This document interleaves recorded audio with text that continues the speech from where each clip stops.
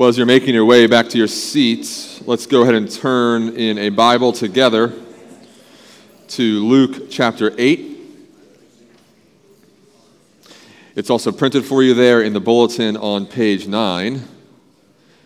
We are revisiting the same passage that we looked at last week, again in Luke 8, because it is a lengthy passage and because we really only were able to deal with a portion of it last week. And so we return again to Luke 8, beginning at verse 40, but we'll read a little bit further this time into verse 53 to again see how this miraculous story ends. So again, Luke chapter 8, beginning in verse 40. Hear God's word. Now when Jesus returned, the crowd welcomed him, for they were all waiting for him. And there came a man named Jairus, who was a ruler of the synagogue. And falling at Jesus' feet, he implored him to come to his house, for he had an only daughter about 12 years of age, and she was dying. As Jesus went, the people pressed around him. And there was a woman who had a discharge of blood for 12 years. And though she had spent all her living on physicians, she could not be healed by anyone. She came up behind him and touched the fringe of his garment, and immediately her discharge of blood ceased. And Jesus said, "Who was it that touched me?" When all denied it, Peter said, "Master, the crowd surrounds you, and you are pressing in on you." But Jesus said, "Someone touched me, for I perceive that power has gone out from me." And when the woman saw that she was not hidden any longer, she came trembling and falling down before him, declared in the presence of all the people why she had touched him and how she had been immediately healed. And he said to her, "Daughter, your faith has made you well. Go in peace." While he was still speaking, someone from the ruler's house came and said, "Your daughter is dead. Do not trouble the teacher any longer." But Jesus, on hearing this, answered him, "Do not fear. Only believe, and she will be well." And when he came to the house, he allowed no one to enter with him except Peter and John and James, and the father and mother of the child. And all were weeping and mourning for her, but he said, "Do not weep, for she is not dead, but sleeping." And they laughed at him, knowing that she was dead. But taking her by the hand, he called, saying, "Child, arise." And her spirit returned, and she got up at once. And he directed that something should be given her to eat. And her parents were amazed. But he charged them to tell no one what had happened. The grass withers, the flower fades, but the word of our God, it stands forever and ever. Amen. As I mentioned, this is our second week looking together at this double miracle of Jesus. A miracle which we see yet again revolves around two people. There is Jairus, the synagogue ruler, with a 12-year-old daughter who is dying. And then there is the unnamed woman. Again, indicative of her social status, no name, unknown. This unnamed woman, what a contrast to Jairus, the ruler, the man of prestige in his day who is prominently named here. The unnamed woman with a 12-year, notice that parallel again, a 12-year-old daughter who is dying and a 12-year incurable affliction, medical episode. These two characters are separate, as we saw last week and see yet again, in their respective afflictions. They are separate in their positions in life and society, separate even in their approach to Jesus. Jairus comes publicly because he is a prominent man. He earns, if you will, in their day and age, so he thinks, so they think, an audience with the rabbi. And the woman comes, of course, under cover of anonymity and in the crowds, separate in their approach to Jesus, but linked in their trial, linked in their pain And we see this in everyday life, even today, if you think about it. Isn't it true that we most commonly forge friendships around and with those who have shared affections, shared likes, common interests? Most of my friends love sports like I do. Most of my friends enjoy the same restaurants that I enjoy. Most of my friends, not all, but most of my friends have, children perhaps of similar age and place in life. Again, we often are forged in relationship with those to whom we have the most common affinities or affections. But it's often true, I think, that might be our most common way of forging a bond, but often our deepest connections, our deepest relationships aren't just born from shared likes or shared preferences, but shared struggles, shared afflictions, shared trials, those who have endured similar things that we have so that they can then understand the pain that we have felt. They can understand the hardships that we have endured. There is this empathetic connection that is unique. Well, that's similar here in this story, in a sense. These two, again, come to Jesus in desperation and in pain, though it's from different sources, and they find deliverance that they undoubtedly never forgot. They find deliverance that they never would forget. And hopefully, that's the story of Christians from then on.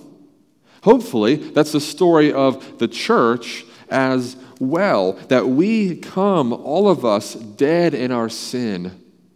We come, all of us, spiritually hemorrhaging, if you will, but we find Jesus, he finds us, so that hopefully when we are healed, spiritually speaking, when we are restored, spiritually speaking, we now are able to be empathetic to those who also come in with their own afflictions or their own struggles, their own spiritual hemorrhaging, their own position of death.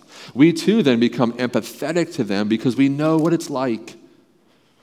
We know that shared struggle, that shared experience of sin and salvation, that shared experience of death and deliverance, so that hopefully then it forms this unbreakable bond in the church. We don't know if these two were friends later on. Do you remember that one day we were in Galilee and we met Jesus? Can you believe what he did? We don't know. Probably not, right? But they were linked forevermore.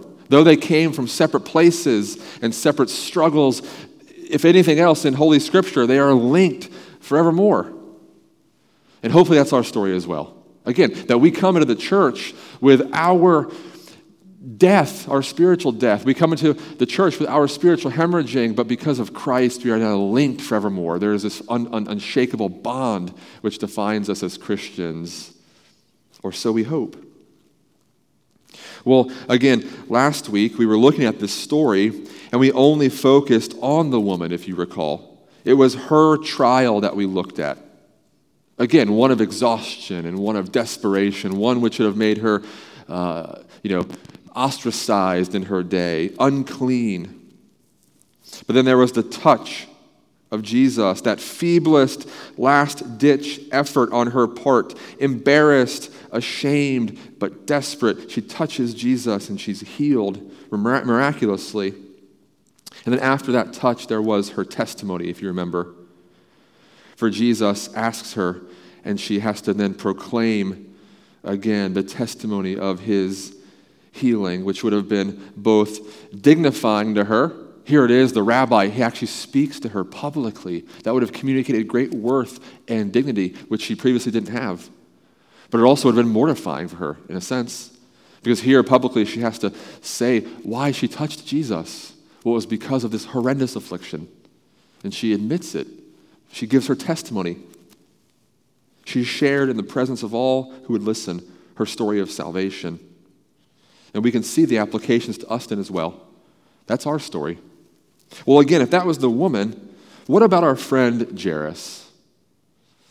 What about our friend Jairus, the one who really the story began with, if you noticed? After all, it was Jairus who first stopped Jesus. And he stopped him in dramatic fashion. He fell at his feet. He came humbly. He pleaded with Jesus, the text says. In other words, he did what any other father would do. Isn't that true?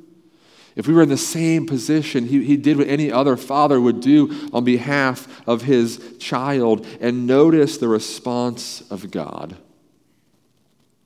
Jesus here, the only begotten Son. Jesus, the true King of Israel's 12 tribes, the one who would truly unite them and restore them and set up the true eternal kingdom. Well, this same Jesus stops and he has mercy for the man with an only begotten daughter who is at 12 years of age on death's door. But just as things started to move along, just as Jesus begins to take those early steps to Jairus' house and we get encouraged, and I'm sure Jairus would have been encouraged as well, time is of the essence. Jesus is on the move, only what happens? To be stopped. To be stopped. Verse 12 says, I'm sorry, not verse 12. Where are we? The crowds pressed against him. Verse 42, that wasn't a 4, that wasn't a 1, that was a 4. Verse 42, the crowds almost crushed him, it says. They pressed against him. And again, as we try to put ourselves in that day and age, we should think what that would have been like. I mean, the crowds pressing in on him and crushing him. This is like Disney World, on 4th of July weekend. I've made that mistake. Maybe you have as well, okay? This is the crowds you just simply cannot move in and through. Think of, the pictures you see, or maybe you've been there before, of a soccer match in a Latin American stadium, right, where the crowds are just swelling and they're swelling. This is Walmart on Black Friday, okay, or Apple when it releases the next generation of iPhone and people are lined up. Again, the crowds press in against him. And what's interesting then is that while Jairus' name and reputation are likely what got him this face-to-face audience with Jesus, the crowd and the traffic has this way of sort of leveling the playing field. And so while he got Christ's early attention, Jesus here is caught in gridlock. I mean, this is, I-95, heading south at 5:30, and now this unnamed woman who couldn't get audience with him suddenly finds herself in the right place at the right time. And again, we saw then that power of Jesus, that only the simplest of touch heals her. And we saw the heart of Jesus. As that woman is healed, he actually then pauses to now talk to her. Christ is interesting. Christ is not interested in sort of anonymous healings. He could have been. He's so powerful. He's the Son of God. He's God himself walking the earth. That even just the touch of the hem of his garment, power goes out from him. But Christ is so interested not just in the power, but the person, that as she is healed, he stops. He stops to talk to her. He wants to know her personally. And again, we see there this great picture of God, his utter power, his utter majesty, but then this intimate personal desire to know us in our salvation and to actually have a relationship with us in our redemption. And that's a beautiful picture, and we again can see those takeaways, but for Jairus, this is alarming, probably. Because now Christ stops again. The crowd stops him, and the woman stops him. And if you're Jairus, you feel like you're being cut in line. The other week I had to have a physical done at the doctor. And I was sitting there, waiting and put my name on the list and so forth. And another guy had come in around the same time, and he had put his name on the list. But then there were others who kept being taken back before both of us, because I guess they were doing other things that don't take as long as a physical, I don't know, right? But he was not happy about it, okay? I brought a book to read. I had some work to do, so I kind of was there for the long haul. Hey, this is great. I got my coffee. We're fine. Take your time. This man, not so much. Okay? And he storms up to the desk, and this guy came in after me, and this guy came in after me, And he points to me at one point. I just acted like I didn't know him, okay? But I'm not happy about this, right? He kept, in his mind, being cut in line, even though, of course, they have their procedures and whatever. Well, that's Jairus here, in a sense. He is being cut in line by this woman. And so we can empathize, again, like we did last week, with this woman and her sense of helplessness and this desperation. But here today, we can empathize with this feeling that Jairus must have felt of waiting. Of waiting. In fact, if you notice, the apostles are incredulous when Jesus stops to ask who touched him. Peter points out, Christ, we're in a crowd of thousands of people. What do you mean who touched you? That would be hard to determine. But Jairus here is incredulous that Christ stops at all. Let's go. Let's move this along. Time is of the essence. And I think there, again, is a lesson for us this morning that our timing isn't always God's timing. Our timing isn't always God's timing. Remember last week, we said, when we were thinking about the woman, that the power isn't in the asking, because how she asks for her healing was very unpolished, really. She doesn't ask at all. She just comes with a desperate reaching, And that's the equivalent of us offering to God a desperate prayer. God, help me. I don't even know what to ask. Help me. I'm going under. It's that hand that's about to go under the water, right? That's the woman here. And we pointed out last week that instructs us that the power isn't in the asking, because we don't even know what to ask for sometimes. Or we ask wrongly. Or we ask without eloquence. The power isn't in the asking. The power is in the one who we ask, namely Christ himself. He has the power to heal and save. Well, here with Jairus, we must be humbled again to realize that when it comes to God answering us or meeting a need, he delights in our asking, but he determines the answer.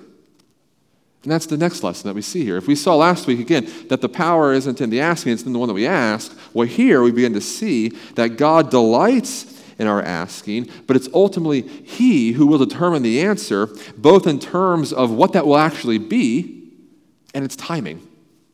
It's cheesy, but there's an old country song by Garth Brooks that says one of God's greatest gifts is unanswered prayers, right? Sometimes we come before God with needs that we think we want or need, and him not answering it is actually a form of answering it because he has better plans for us, or because he knows better. He knows what we need before we even ask.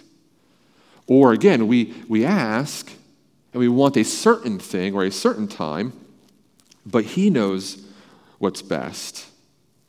And again, it's not wrong to want our answer now, whatever it might be.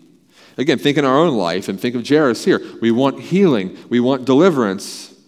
We want the mitigation of pain and suffering. We want a relationship to be mended. We want the salvation of a loved one. All of those things are good things to ask for. All of those things are necessary things to ask for. All of those things are things that God insists that we come to him for.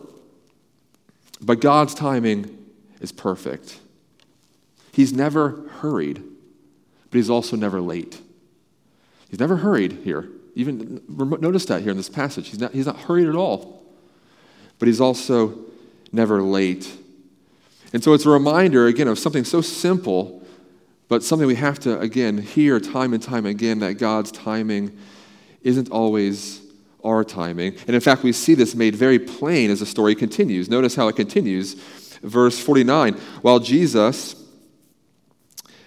was still speaking, someone came from the house of Jairus, the synagogue leader, and said, "Your daughter is dead. Don't bother the teacher anymore." And hearing this, Christ said to Jairus, "Don't be afraid, just believe, and she will be healed." I mean, this is all of Jairus' worst fears coming true, coming together.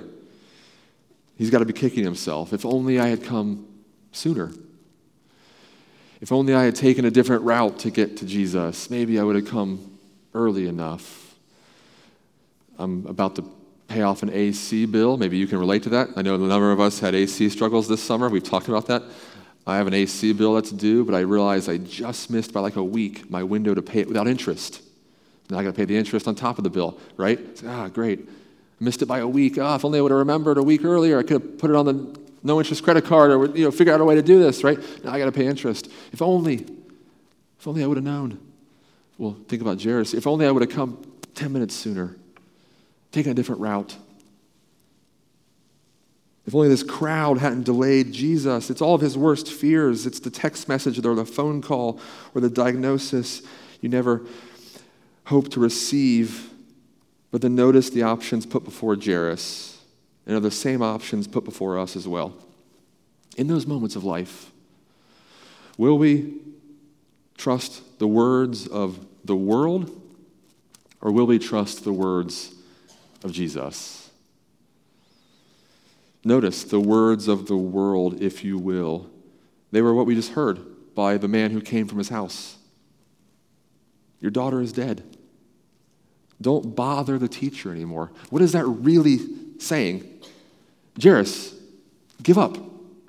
The guy wasn't unsympathetic, don't get me wrong. The guy is literally just coming as the messenger to deliver the news and deliver bad news.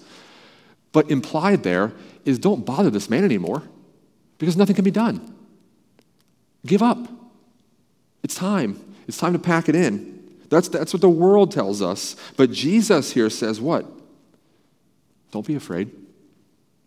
Do not fear. Only believe.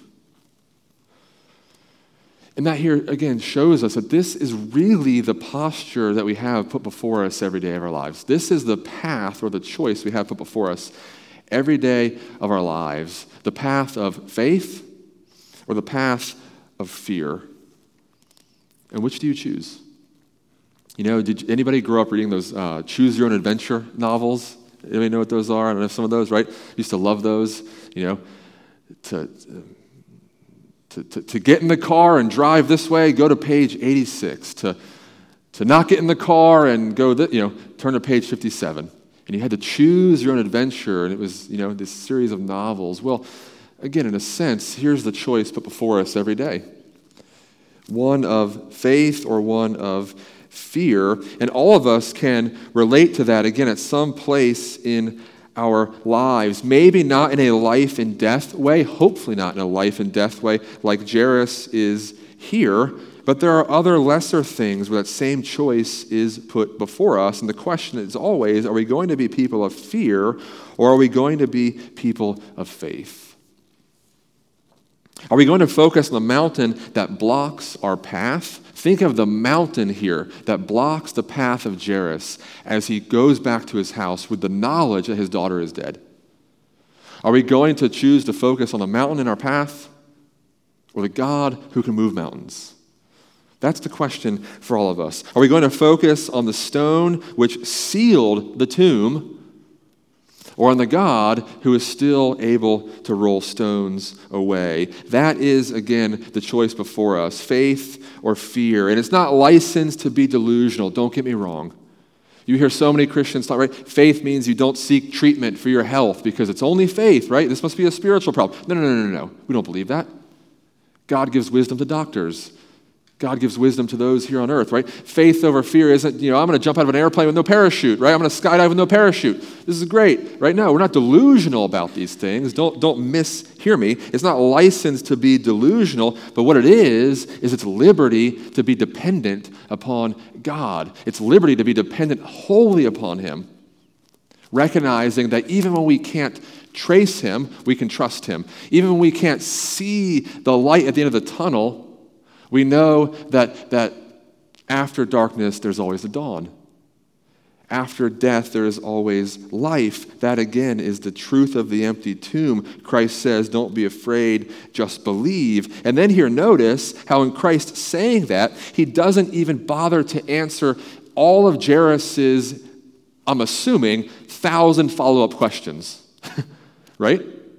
Wait a second. I just heard my daughter is dead from the guy who came from my house, and you're saying, don't be afraid, just believe. And there's no mention of every question being answered.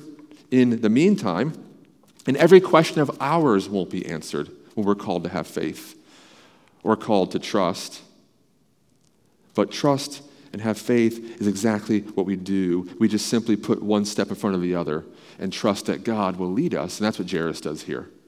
He puts one step in front of the other, and he follows Christ, and notice where it leads him. Verse 51, when he came to the house of Jairus, that is Jesus, he did not let anyone go in with him except Peter and John and James. There's that inner circle of disciples we often see in the Gospels, and the child's father and mother. Meanwhile, all the people were wailing and mourning for her. Stop wailing, Jesus said. She is not dead, but asleep. And now you cue the sitcom laugh track, right? If we were reenacting this, that's what would happen. Cue the laughter. They laughed at him, knowing that she was dead. You see, if it's true that the Christian life can at times feature trial and hardships, and if it's true that sometimes the only response, again, is what we see here with Jairus, to put one foot in front of the other, well, again, that's what he does here. But then notice that it's also true what such one foot in front of the other faith will result in. What does it often result in for us as believers when we follow Jesus in the midst of overwhelming doubt and problems and difficulties? What does it often result in? Ridicule. Doesn't it? It often results in ridicule when you follow after Christ. They laughed at Jesus. They must have laughed at Jairus too for his reliance upon this man. And doesn't that feel familiar to us? It should. She is not dead, but asleep. Cue the laughter. You'll one day have to stand before the judgment seat of God. Have you ever told somebody that? Have you ever witnessed to someone and told them of the judgment of God, which our sin rightly deserves? Cue the laughter. Christ is coming back. He is. Repent and believe. Cue the laughter. You ever seen someone hold a sign on the side of the road that says that maybe? Jesus is the answer. Repent and believe, right? I'm not necessarily advocating for that kind of evangelism, but maybe. But what does it usually result in? Middle fingers out the window, horns blaring, laughter. For God so loved the world that he sent his only Son. And whoever believes in him will never perish but have eternal life. Eternal life, what are you talking about? Laughter.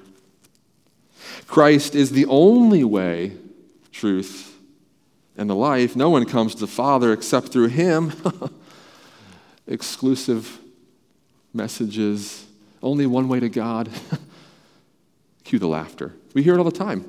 In the news, in our social circles, in our schools, in our workplaces, in our neighborhoods. And so we begin to see here that, again, faith versus fear might be where it starts, but it's a continued walk of faith. It's a continued walk of trusting in what we cannot see, a continued faith and trusting in Jesus, even in the face of the world laughing at us, whatever it might be. Whether we're looking at Jesus for salvation, whether we're looking at Jesus for forgiveness, whether we're looking at Jesus for healing. It's a constant battle in the face of laughter. Laughter at us for believing, laughter at us for our moral standards, laughter at us for our scriptures and our values and our convictions, laughing at our future hope. But if you ever find yourself in those moments, and all of us have at one time or another, let this passage reminds you you're in good company. You're in the best of company. They laughed first at Jesus, and they laughed at Jairus too. But in the middle of that group chuckle, in the middle of that collective belly laugh, a 12-year-old girl got up and she ate lunch. She got up from her deathbed. She got up from the grave, so to speak. And at Christ's command, she had lunch. And Jesus will raise you too if you believe. When that day comes, when the Father decides it's finally time to fold the pages of history and usher in the new heavens and the new earth, that same astonishment which marked the people at the end of this story will mark the people yet again. For there will be astonishment by those who laugh and ridicule and who did not believe and who find themselves missing the boat, just like in the days of Noah. Can you imagine the ridicule he endured? Building a boat in a place where it doesn't rain. But then there will also be the astonishment of the true believer, like we see here with Jairus and his wife, the astonishment of the true believer who is overwhelmed in gratitude, overwhelmed by the mercy which they have found, overwhelmed and astonished that God in his grace remembers us. He does not abandon us. But he makes promises. Do not fear, only believe. He makes promises that he also then keeps. And we'll be astonished. We'll be astonished, just like they were, again, to find their daughter up and well and walking. We'll be astonished when we find ourselves in the presence of God and welcomed, astonished by his grace and mercy. I know it's a tired song, one that's got a lot of mileage, but it still, I think, speaks powerfully. If you remember the song by Mercy Me, I Can Only Imagine. I think they capture it well. I can only imagine what it will be like when I walk by your side. I can only imagine what my eyes would see when your face, that is God's, is before me. I can only imagine. Surrounded by your glory, what will my heart feel? Will I dance for you, Jesus? Or in all of you be still? Will I stand in your presence, or to my knees will I fall? Will I sing hallelujah? Will I be able to speak at all? The astonishment.